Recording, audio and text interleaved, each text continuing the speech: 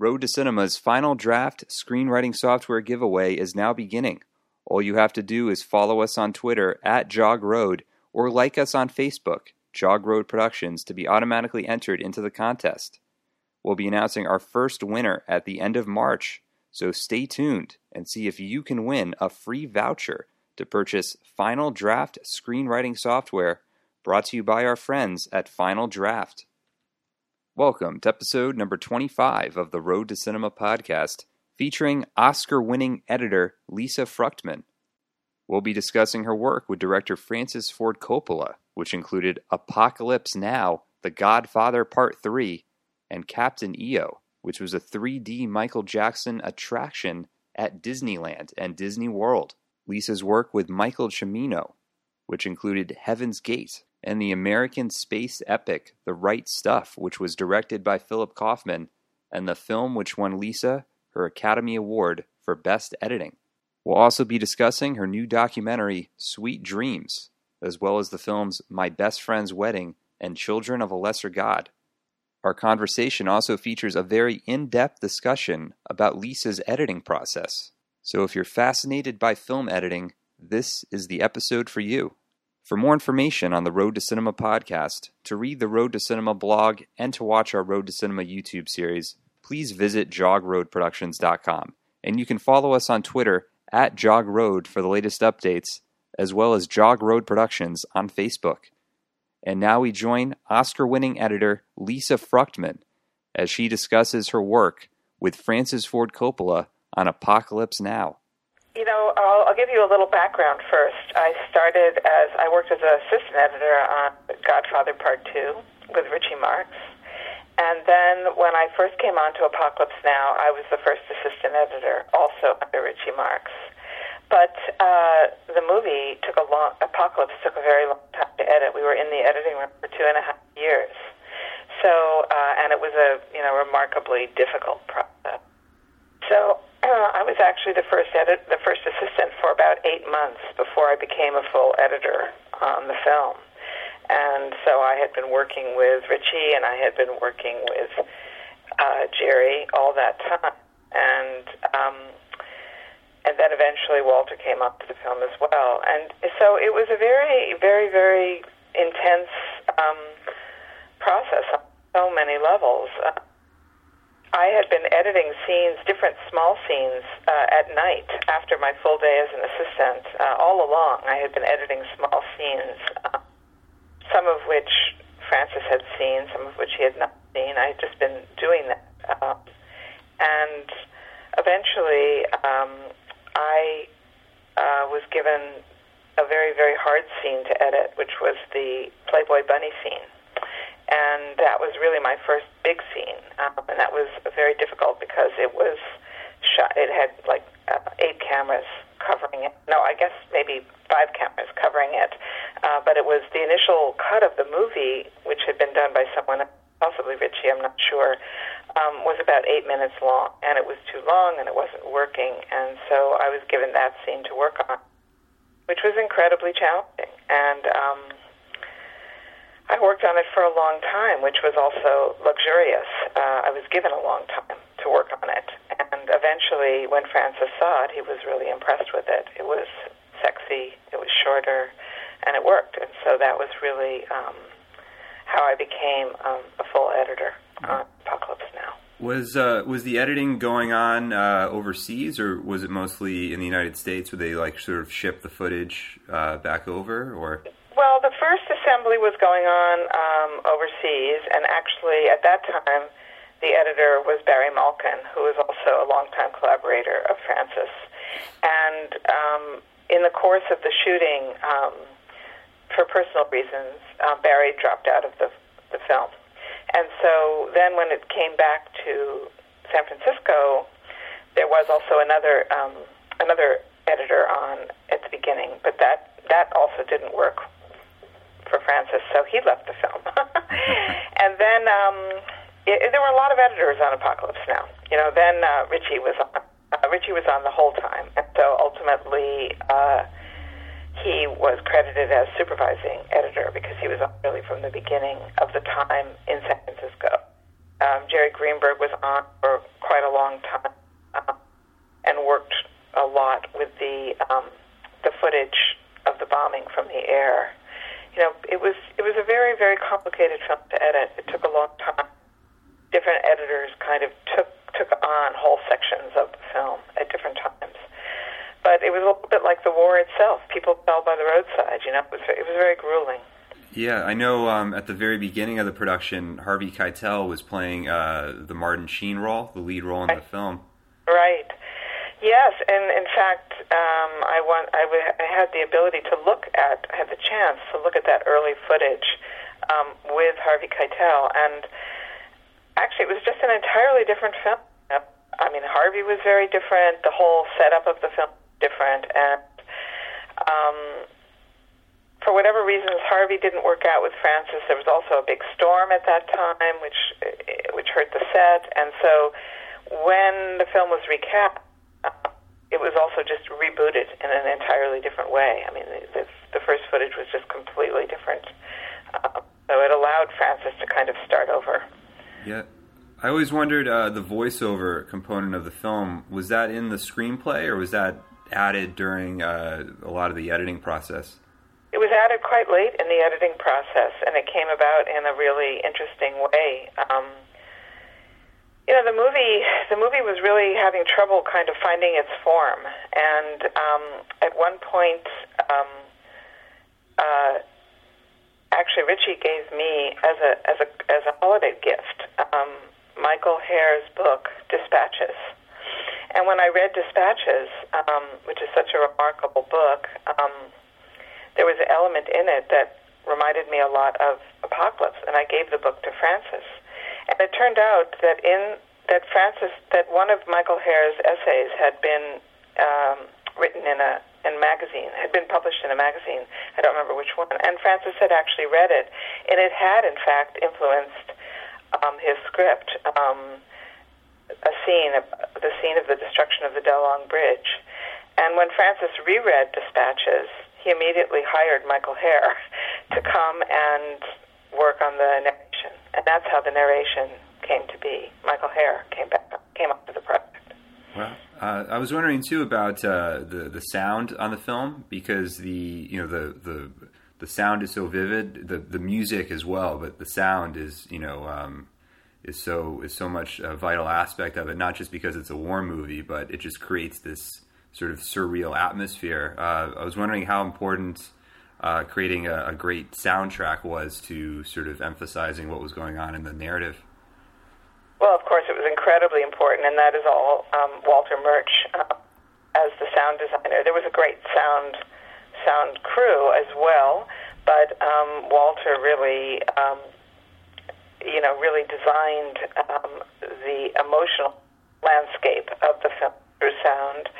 And he had come on to mix the film, but we were not even close to ready to mixing the film when he came on, and so that's when he started cutting picture as well.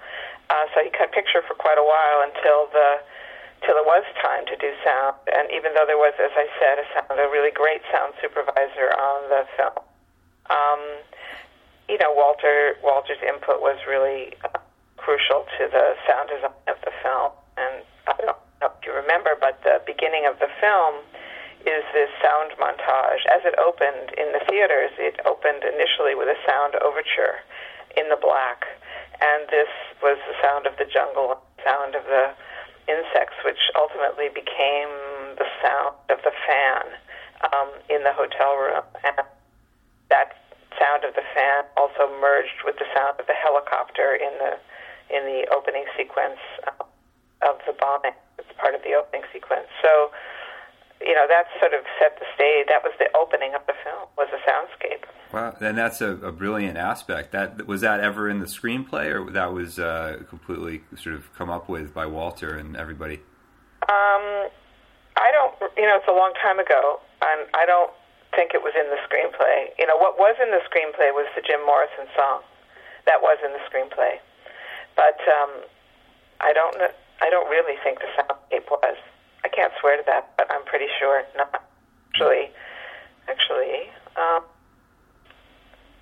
while we're talking, I'm going to be looking for something which which is some of the opening pages of the script that I have, but I don't think I have it handy. I'm pretty sure not. I was wondering too about the Redux version, which came out I think in 2000 or 2001. What was your opinion as far as sort of the way that was put together? Were you involved in the Redux at all, or? No, I wasn't involved in the Redux. Walter did the Redux. My personal opinion is just that it was an incorporation of certain things that were taken out of the film and put back into the film. And some of the things that were put back into the film, it was great that they were put back into the film. I mean, overall, I felt that everything we took out of the film needed to be taken out for the film to work. And so it was very interesting to see the Redux because it confirmed that feeling. There were some scenes that went into the Redux that really were out of the film very early on because they just weren't they weren't good enough. But there were other scenes that made it back into the Redux that really were fantastic scenes. But when you're cutting a movie, there's the adage that you have to kill your darlings. You have to kill things. You have to take away things that really are wonderful or that you love, but they don't. They're not good for the whole. And so the Redux did give people a chance to see some of those wonderful scenes that didn't make it into the film, which are wonderful scenes. But in the end, I felt the movie was best served by them being out. Yeah, it's sort of one of those things where you have to look at the entire film and the pace of it, and even if you really love a scene, if it's not serving the whole, then it really doesn't help the audience in terms of watching the film over time and everything. That's right. So you have to be very brutal at the end of the day. But the movie was edited under a tremendous amount of pressure and over a long period of time, and so it was difficult to make some of those decisions. Yeah. No, I will say that I was really excited to see the new Marlon Brando scenes in the Redux version, which were really interesting. Mm-hmm. Yeah, well, he was amazing, so of course they were amazing in and of themselves. Yeah. So next, I wanted to talk about Heaven's Gate, which was another gigantic production, another epic film, and I was just sort of curious about, how you kind of jumped in there and collaborated with Michael Cimino, and that also had multiple editors on it, I believe. Tom Rolfe was on there as well? Yes, Tom Rolfe and Bill Reynolds primarily. And Jerry Greenberg was brought on also for one scene. Heaven's Gate was a fine experience for me. I had a fine experience working with Michael Cimino, but compared to all of the other movies that I've worked on, where it was where it was a very long and intense involvement with the film, a kind of primary involvement with the film. Heaven's Gate wasn't that for me. Tom Rolfe was the original editor, and it was a difficult film for Michael, and so at some point he brought on other people, and he brought on me at one point, I think at Francis's recommendation. And I came down and I edited certain scenes, and that was all fine and good. And then he added in Bill Reynolds, which was a wonderful treat for me because I was very young at the time, very green, and Bill was really a fantastic older editor who just seemed to look at material and it would fall into place. And that was just really a great experience for me to kind of get to know Bill. And then all of a sudden we were done and going to New York, and then the film was really, as everyone knows, trashed by Vincent Canby and closed down immediately. So, which was a bit of a shock, I think, to everybody. And then it was recut later, I believe, by Bill Reynolds into a shorter version, which really wasn't better. And so, I don't have the kind of, I didn't have the kind of creative involvement in Heaven's Gate as I did have in every other film that I've worked on. I just was a collaborator, and during the time that I was on it, it was good, but I can't speak about it in the same way that I would about Apocalypse or The Right Stuff or Children of the Lesser God, for instance. Were there any sequences that you remember cutting? In Heaven's Gate? Yeah. Oh, gosh. I cut lots of sequences. I can't say that there was one quintessential important sequence that I cut in that film. I can say that about other films, but not that. Yeah. I kind of jumped around, yeah. No, I think it's too bad that, the movie was sort of panned the way it was, because you look at it now and it's, visually stunning. I mean, the production design, the cinematography, it's, I don't think there's anything else that's really like it. Well, Michael had a background in art. He master's in art history from Yale. He's a very, very smart man and serious. So his, he was under just so much pressure at the time, and he had managed to make so many enemies that I just don't think that people really gave the film a chance. Yeah, I think the media sort of came down on the escalating budget and, sort of what was going on the set, that it sort of, when the movie was released, I guess it came with that baggage, so to speak. Exactly. Yeah. There's also, what's interesting, I don't know if you've seen it all on the internet, but Steven Soderbergh on his website, he cut his own version of Heaven's Gate, which I think is like an hour and 45 minutes. If you haven't, I would definitely check it out. It's Is it good? Yeah, well, what he does is he starts with the scene in Wyoming where I guess Christopher Walken is going into the tents with the family, and I guess he's shooting at somebody, and then it just goes like directly to Chris Christopherson getting off on the train. So he just cuts out like the whole Harvard, sequence at the beginning, and so yeah, it's interesting. But you can do a lot with hindsight.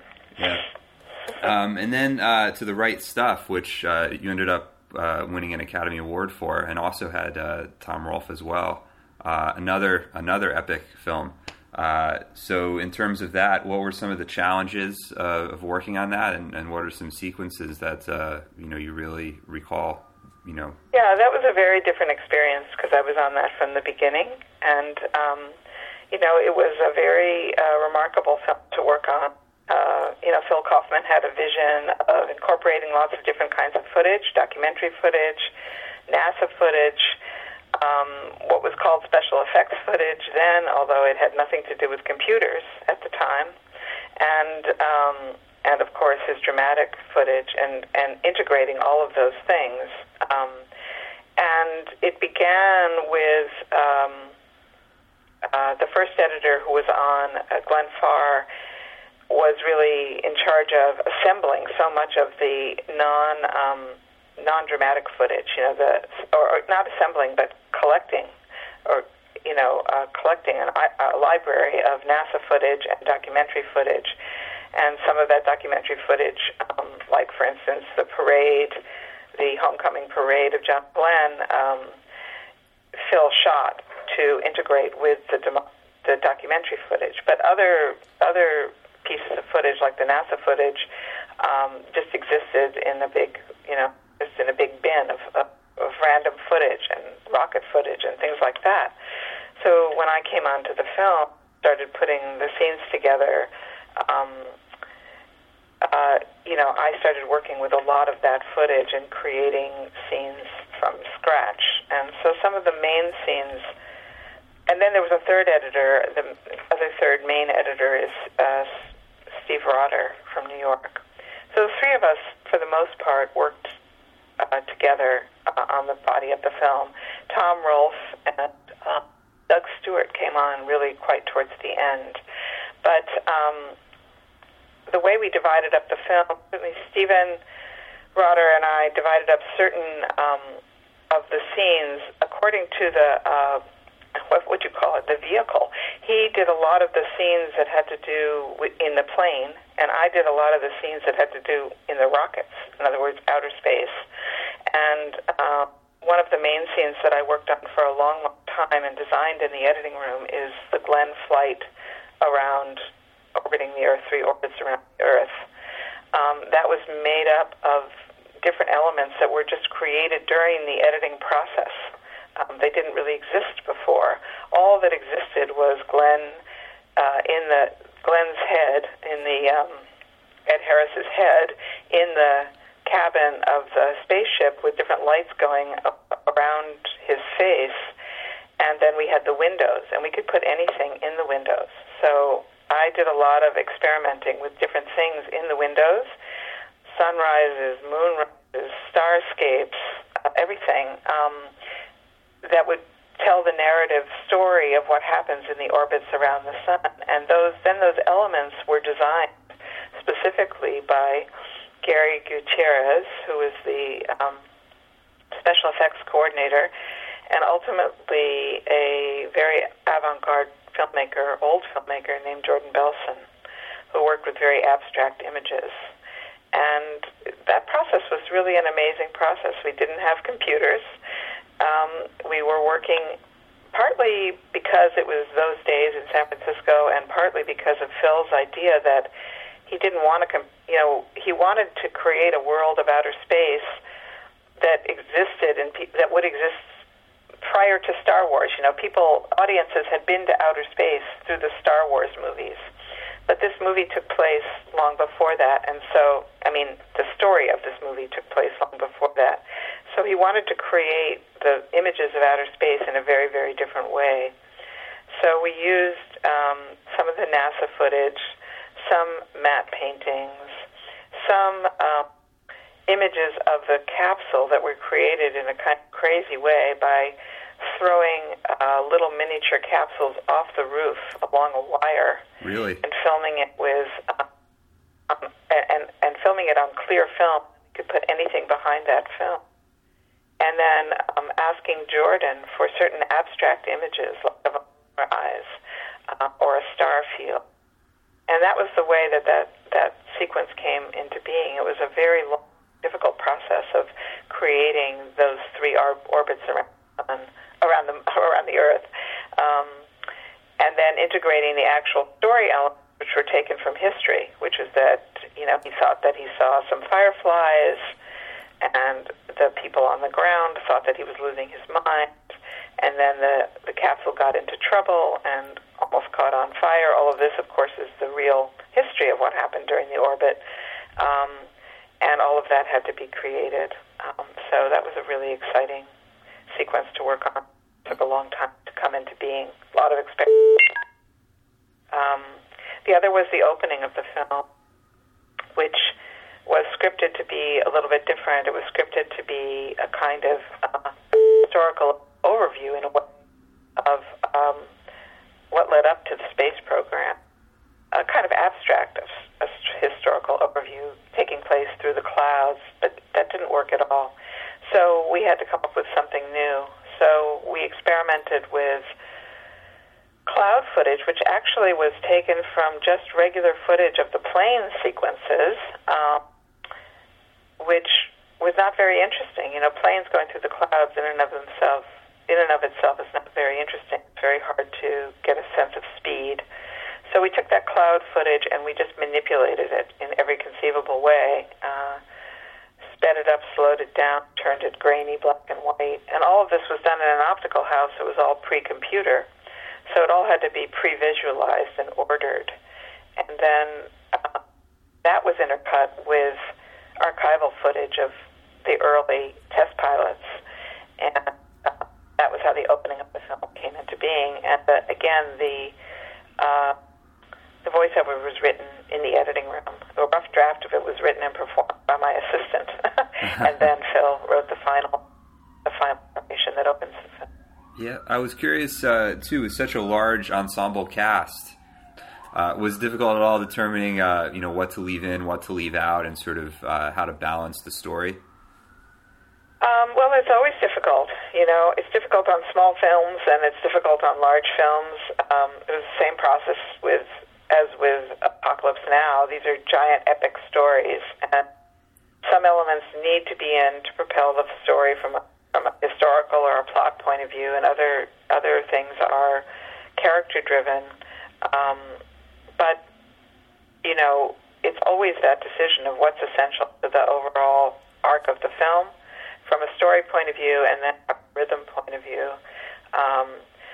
One of the scenes that was under discussion for a long time, and that was criticized at the time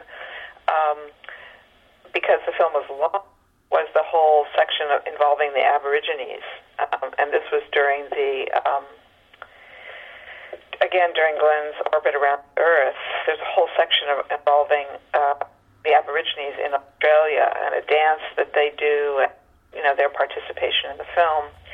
And Phil felt very strongly that he really wanted that material in the film because it kind of, it was about a kind of mystical or spiritual element to the whole experience of these pilots, even though it involves different characters. It was an element that was just crucial to him in the storytelling, even though it had no specific plot purpose. And so we worked hard on that section, and he stuck to his guns in terms of keeping it in the film, even though there was a lot of producer pushback against that. And it was just very important to him, so it stayed in. Yeah, the Bill Conti music score is really incredible, and I was wondering how much what was sort of the collaboration process like with Bill Conti and coming up with those music cues and placing them within the film. Well, with The Right Stuff, we worked extensively with a 10-music track, and that really, that's also something that is done on many films, and I often cut a lot with music because it helps me to find the right kind of feel for the scene. And so there were a lot of musical ideas developed during the cutting process before Bill Conti came onto the scene. That's not to say that he didn't do great work. He did do great work. But there were a lot of musical ideas articulated in advance. And again, specifically for the Glenn space flight, we experimented with a lot of music, and we ended up using Holt's The Planets to really create the final version of the scene. And at the end of the day, that was what was used in the final film as well. And also, too, Tom Rolfe, who passed away last year, I was wondering if, you have any memory of sort of vital lessons that you learned from him and, just sort of your process working with him. I don't know if I learned any vital lessons, but it was very interesting getting to know Tom both on Heaven's Gate and then on The Right Stuff. I was a young editor at the time of both of those films, and I was a woman, and so I was always in the company of other older male editors, and that was a difficult thing for them and for me. And I think that when I came on to Heaven's Gate, there was a certain amount of antagonism to this young upstart woman coming up to the film. And then on The Right Stuff, the process was reversed. He came onto the film where I was there first, and we got to be much better friends on The Right Stuff. We kind of found our footing, and I liked Tom immensely and really admired his sense of humor and just learned, as you would learn from somebody who's been around much longer than you have, to kind of ride the waves that come inevitably when you are working on big films and there's a lot of pressure. So rather than, I would say, film nuggets of wisdom, it was more life nuggets of wisdom.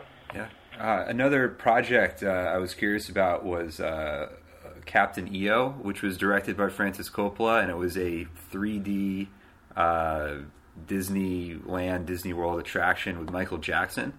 And that must have been, very much kind of early days of 3D technology.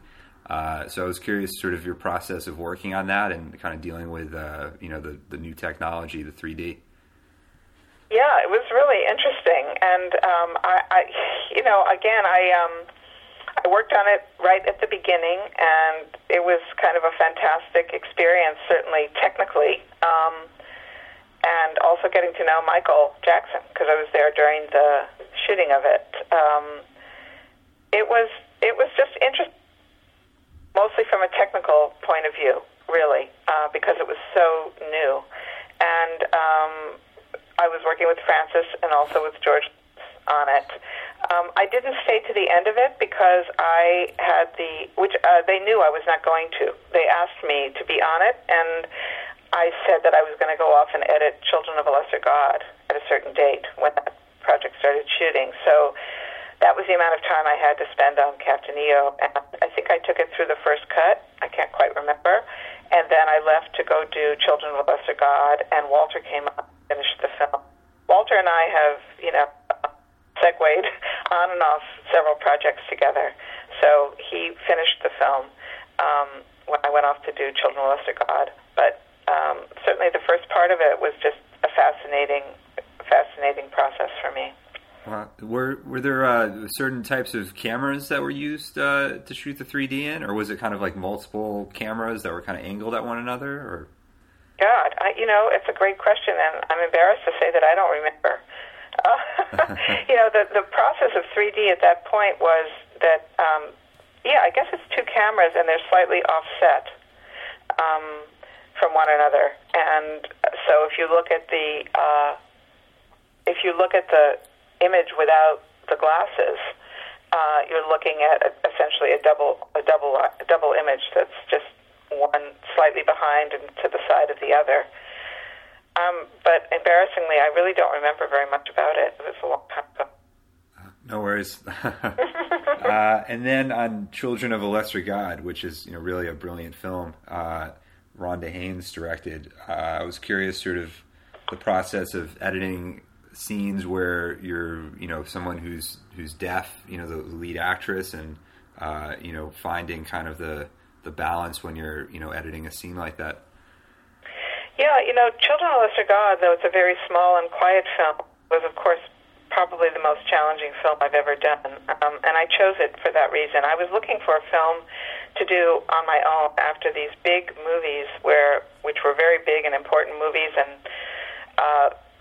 but they were all collaborations with other editors. And since I was so much younger than the other editors, nobody ever knew who did what on those films, and I always felt, well, the assumption was that I was a minor player because I was so much younger, and I really wanted a film of my own, to show my own abilities. And when I heard about Children of a Lesser God, I was really intrigued by the project itself, and also felt like, well, this is a film that I could really, where I could showcase my own abilities.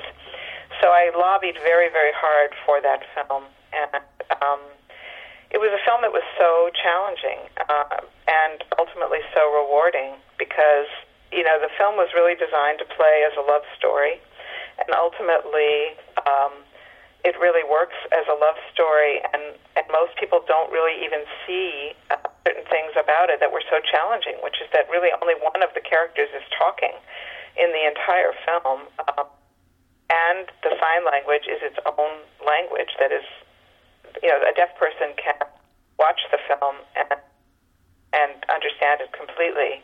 So it was really edited in layers. I mean, Bill Hurt is saying his own lines, and he's also saying what she's saying out loud, what she's saying in sign.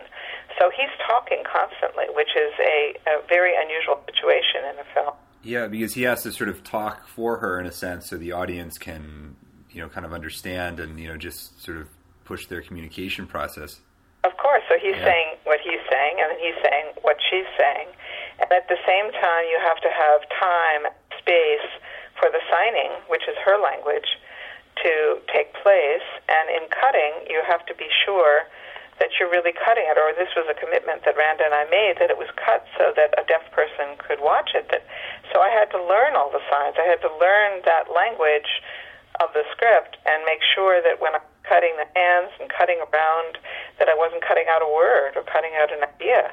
And so it was extremely challenging, and I did it in kind of several passes. I did it once for sort of clarity, right, so that I had all the words and all the lines, and then I had to go back and do it for pace and for emotion and all the normal things that you do in a film. So, and the fact that at the end of the day it worked as a normal film was really, and people didn't really even understand the technical challenges of it was really gratifying. Yeah, I thought the scenes too with Piper Laurie playing Marlee Matlin's mother were really incredible. I think she was nominated for an Oscar for that performance.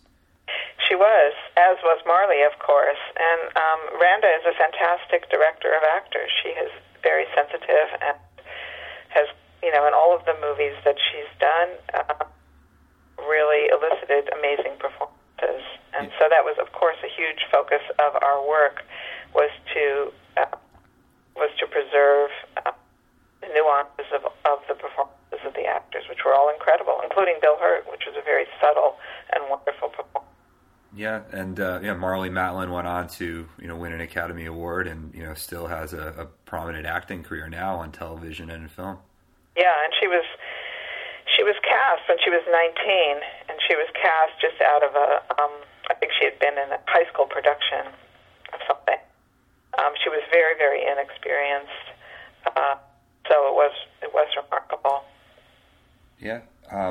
So I was wondering too, another film with Francis Coppola, Godfather 3, which I think did Walter Murch also work on that as well? He did. He came on again in the later part of the film, towards the end, but he did, yes, work on it. Yeah. So what were, do you think, some of the challenges going into Godfather 3, and was there any big differences between the script and what was eventually put together in the editing room? Well, with Francis, there are always big differences between the script and what's put together in the editing room. That's actually part of his process, which makes it makes it exciting to work with him, because the editing process is always very creative. Some editors might not like that, but that's how I began with him, and so that's in many ways how I understand the editing process to be, which is that you're not just assembling a movie that's already been pre-thought in the script writing process or in the shooting process. Of course, the script is important and the shooting is important, but the editing is equally as important, and it's kind of the final rewrite. And so it's always that way with him. And Godfather 3 was even more that way, perhaps, because there were things that happened during the shooting that he didn't expect. One of which was that his daughter, Sophia, took over the role from Winona Ryder. And that, of course, changed everything for him. His own daughter was in it, and it informed his thinking about character, and therefore it completely informed and changed the ending of the movie. So there were a lot of challenges, story challenges in that film. And there were also technical challenges. It was the movie where we first went from film to not film. It wasn't digital. It was analog. But we edited the movie on something called the montage system, which was one of the first non-film editing machines. But it wasn't digital. It involved 17 tape decks. Really? that it was connected to. And just it was very, very complicated and laborious cut on the system. So at the beginning, of course, there was the question of learning that machine and that system. And I actually think that when Walter came onto the film, he did not work on it, because he took a section of the film in the on film, I believe. Well, and that was like kind of like they were just videotapes. They were all the dailies were on videotapes, and then kind of cutting from there. Yeah, the film. I mean, it was shot on film, of course, and then it was on videotapes, big, like VHS type tapes or beta tapes, I can't remember. And there was a whole machine room full of tapes, and every time you made a cut, the machines had to kind of look for the material tape. And in fact, you couldn't even, when you cut a very fast, I cut a scene in which there was a big shootout in a room, and it all was very quick. The cutting was very quick. And I couldn't even view the whole scene at once, because the tape decks couldn't catch up with me, and I could only watch it in sections. It was crazy. Very difficult. I can imagine. Your work, transferring from, working by hand with film on a, Moviola or flatbed editing system and then eventually going to computers. Is there any nostalgia for editing on film, or are you happy to be, now that computers have really taken over editing? Well, at first I was very, very, I really missed film, and I missed the tactile quality of film and the rhythm of looking for material that you do in film, where you scroll through things looking for you're looking for something in particular, but along the way you're looking at lots of other footage, and then you get new ideas from doing that. It's really a different mental process. It's sort of like browsing in a bookstore. You browse in a bookstore, you have a book in mind, but along the way you see other books, and you think, oh, I want to read that and that.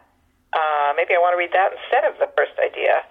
And you get that in film by cutting in film, and you don't get that by cutting certainly digitally, where you can get to what your first thought is instantly, and you don't necessarily go looking for other alternatives. So I did go back to cutting in film after I'd already cut on the Avid and everything, but I did ultimately find it very unwieldy. Once you've cut on the, I did, even though I got back some of the things I missed, I did ultimately find it very unwieldy. So I guess it was a question of training my mind to get out of computer editing the things that I loved about film editing, and to make myself, to keep that in my mind, to let myself browse, to let myself look at other material other than what I could just access instantly. Yeah. Do you think it's important to look over, the dailies or just the raw footage repeatedly before ever making a cut? Well, you can't look at everything before making a cut. I mean, that it would take you 10 years to to get through everything. I think it's very, very important, whatever the medium is, to look at the dailies for the first time carefully, and to make notes, because, or at least I make a lot of notes, because that's your first impression of the film. I always revert back to my first impression, what moved me, what I thought was funny. I go from those first reactions, and so I'm always reviewing my notes. I'm always scanning my notes, if not all the material, to remind myself of what I loved from the beginning. And I do go back into the material, certainly at some point, just to kind of revisit it and make sure I've made the right choices. Yeah. I was curious, too, about My Best Friend's Wedding, which I had the opportunity to interview Ron Bass, who is a screenwriter on that. Right. And, it's a kind of become a hallmark romantic comedy. So I was sort of curious about, your experience cutting a very kind of genre romantic comedy compared to the other types of films that you've made. It was interesting, and it was fun, and that was the movie that actually we did do in film after having worked, on a computer, and it was that interesting combination of, it was fun to be back on film, but it was also very unwieldy, and so it was a very different experience, and I enjoyed it. I also did not stay on that film the whole time. I enjoyed it. I can't say that it grabbed me by the heart in the same way. I mean not just the film, but the whole process in the same way as the other films that I have been involved with. Not that I don't like comedies, but I guess the other films have meant a lot more to me in terms of what they're about and what the process has been in creating them. There's been a lot more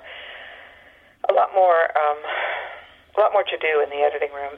But My Best Friend's Wedding also went through a reshooting process, and so that was interesting because I think in the early cutting, they discovered some things that were really funny and wanted to go back and then shoot more of that, because they hadn't realized it was going to be as funny as it was. Yeah. So that's what they did. I was curious. This is sort of another general question, but when you're cutting through the course of production and filming, Do you ever go about maybe suggesting coverage to a director if they're about to like sort of shoot the next day, if there's something that you think is probably essential to put a sequence together? Absolutely. I mean, and that's one of the purposes of having editors on during production is to inform the production before it's too late to do anything about it. And most directors ask for that. I mean, I wouldn't presume to tell a director something if I felt they weren't open to my feedback.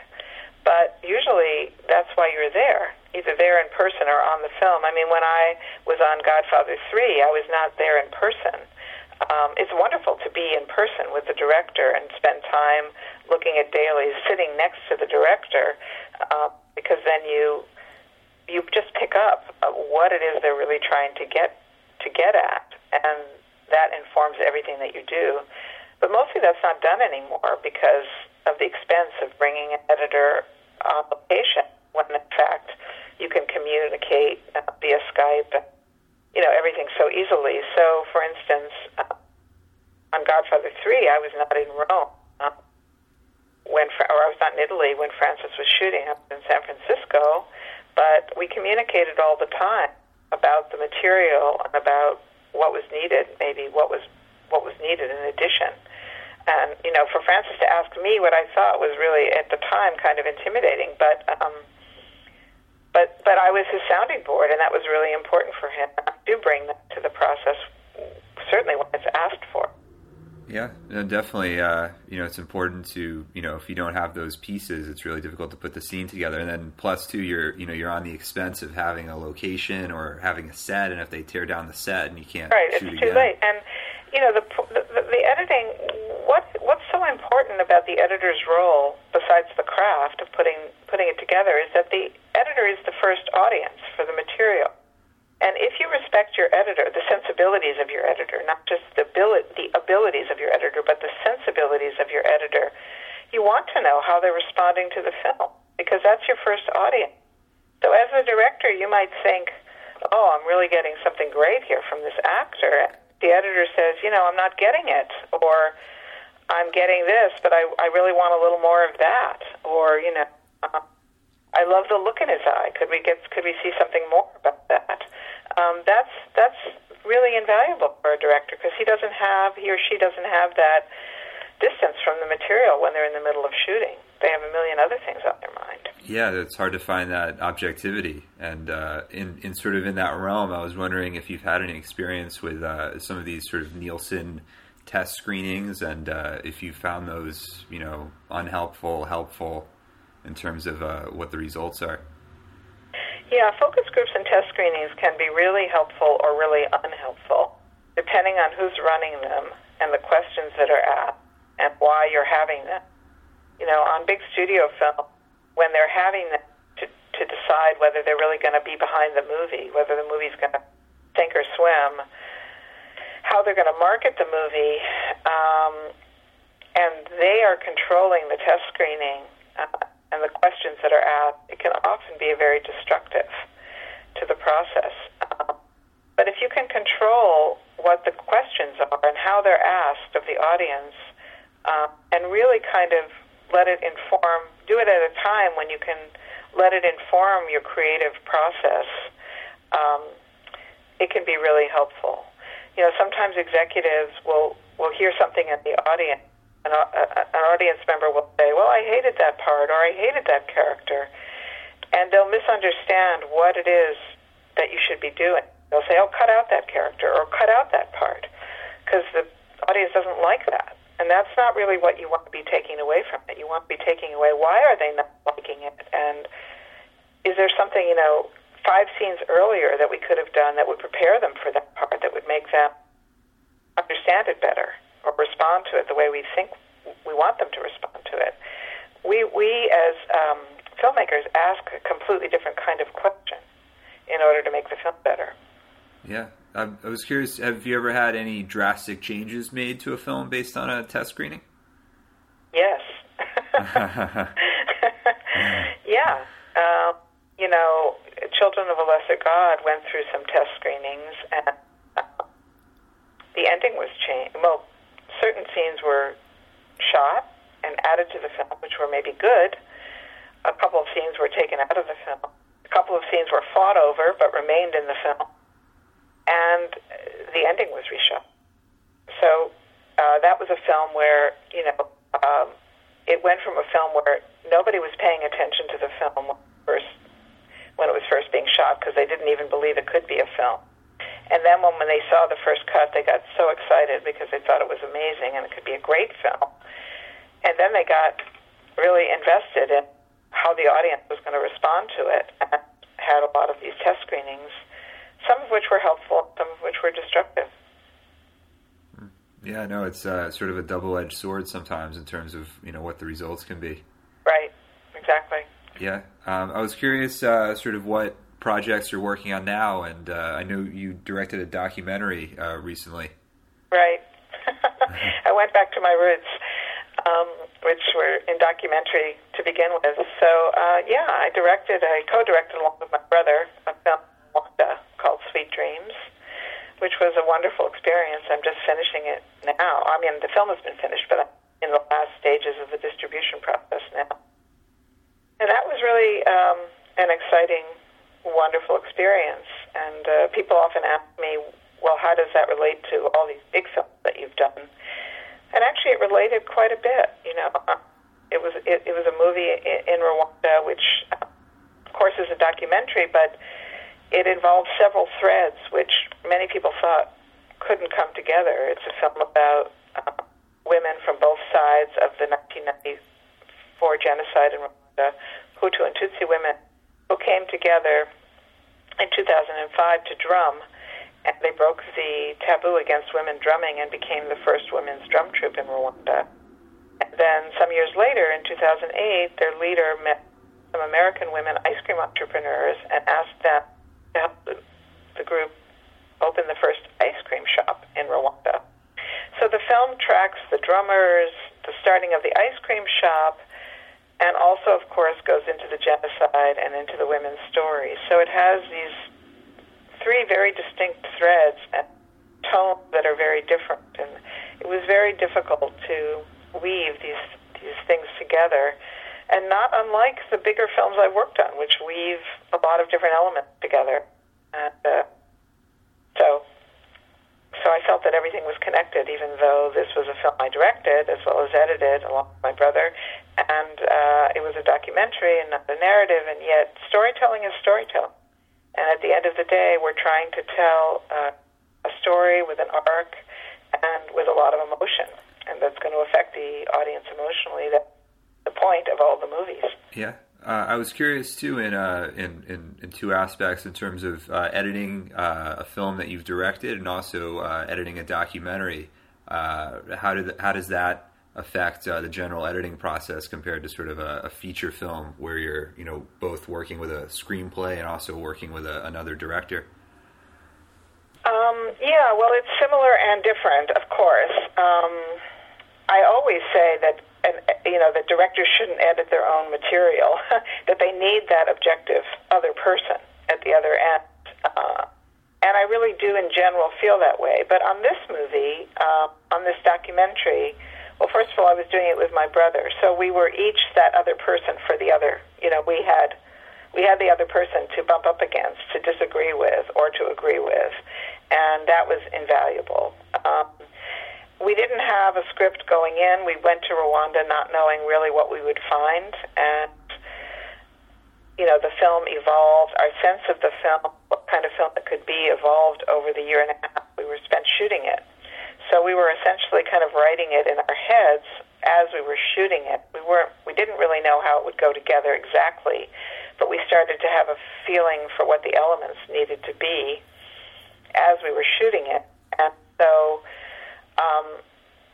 in essentially that was preparing for editing it, and that we were kind of creating the story in our minds. And then the editing process was different. We didn't have a script, and we didn't have a precise structure, although we had one part of the structure which really helped, which was the evolution of the ice cream store, which happened, which is a linear process. So we at least had sort of a linear spine to kind of build on. And as I said, we we each took different parts of the film at different times. We re-edited each other's work. I worked a lot on structure because I've had a lot of experience on structure, and I work with a kind of a structure board that I've invented where I just have a big board with the cards of the film, the cards of scenes. I work on all films this way. Wow, it's almost like what a screenwriter does when they put up scenes on a board. That's interesting. Yeah, I've actually seen this. I started doing this long before that screenwriting program was ever there. But it's exactly like a screenwriting program. We have cards for scenes, and I work with different colors.